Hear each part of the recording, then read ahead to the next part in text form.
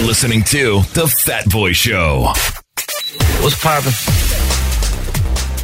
You're listening to The Fat Boy Show on RX Radio. Welcome to What's Popping. My name is Sarah, and I'm going to be filling you in on all the latest trending shenanigans happening around the world. Sounds very interesting, Sarah. Nice to meet you. First time on The Fat Boy Show. Yeah, I'm excited to be here. Thanks for having me. So about those shenanigans, what's popping, my dear? To start it off, Meek Mill becomes the first rapper to receive the Nelson Mandela Foundation Humanitarian Award. Meek Mill? Yes, Meek Mill. Yes, he received this award for his advocacy in criminal justice reform. He co-founded the Reform Alliance with Michael Rubin and Jay-Z last year.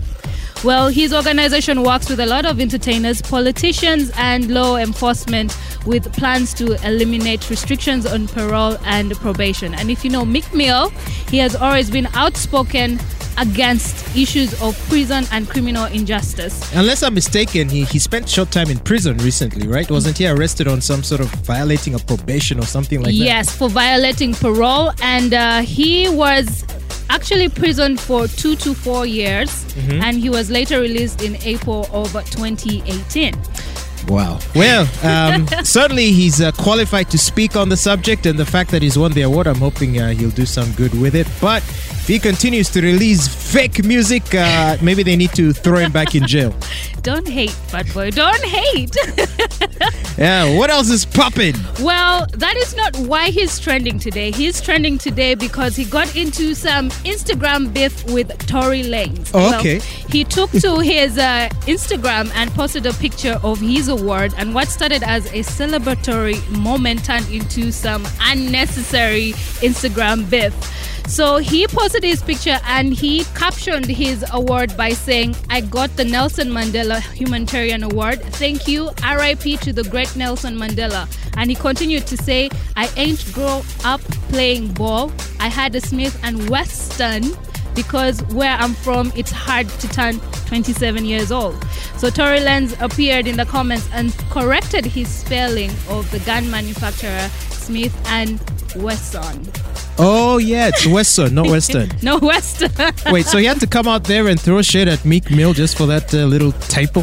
Exactly, no, but it's how Meek Mill handled it, because he comes back, he claps back and he says, "Say congrats or something else, you weirdo."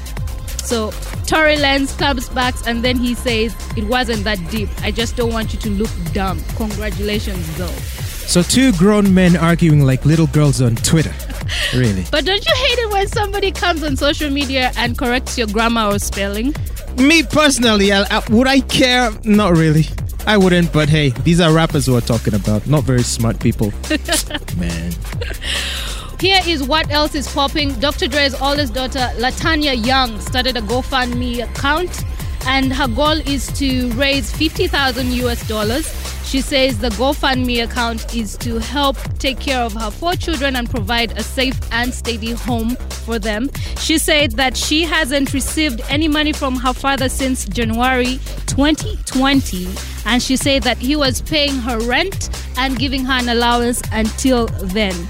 She said that she and her father have been estranged for 18 years, and he allegedly stopped financing her after she started talking about him or speaking out against him in the press. Really? Well, Dr. Dre has one problem, is that he doesn't know how to handle women. Because first, as if his ex-wife wasn't difficult enough to deal with. Remember, he even had to be admitted in hospital for a brain aneurysm because she wants so much money. And now, even his daughter is hustling him for money. It's like all the women in his life are after him for his money and for all the criticism that he and his contemporaries have received over the years regarding what they say about women in their music. I feel like the women in their lives are essentially part of the problem. Yeah, the women in their lives are proving them all correct about what women are like and what they want. And I know it might sound harsh, but I mean, come on. If you have your own daughter and your ex-wife just squeezing you for money like this,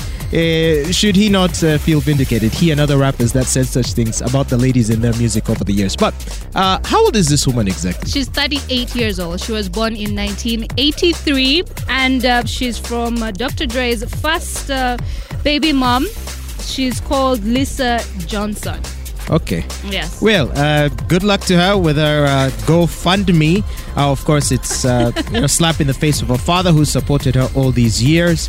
I don't know if she will squander whatever money she's able to raise from that, but I guess time will tell. I hope you'll come and update us more on that later. Absolutely.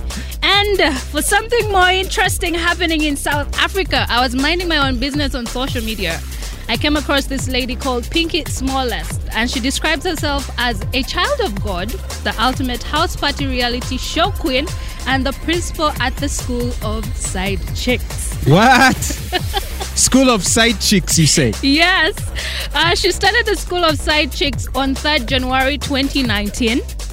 And it's a group on Instagram that caters to side chicks, side niggas, married wives, and husbands. Single people are also welcome. I see. The school motto is, if we die, we die.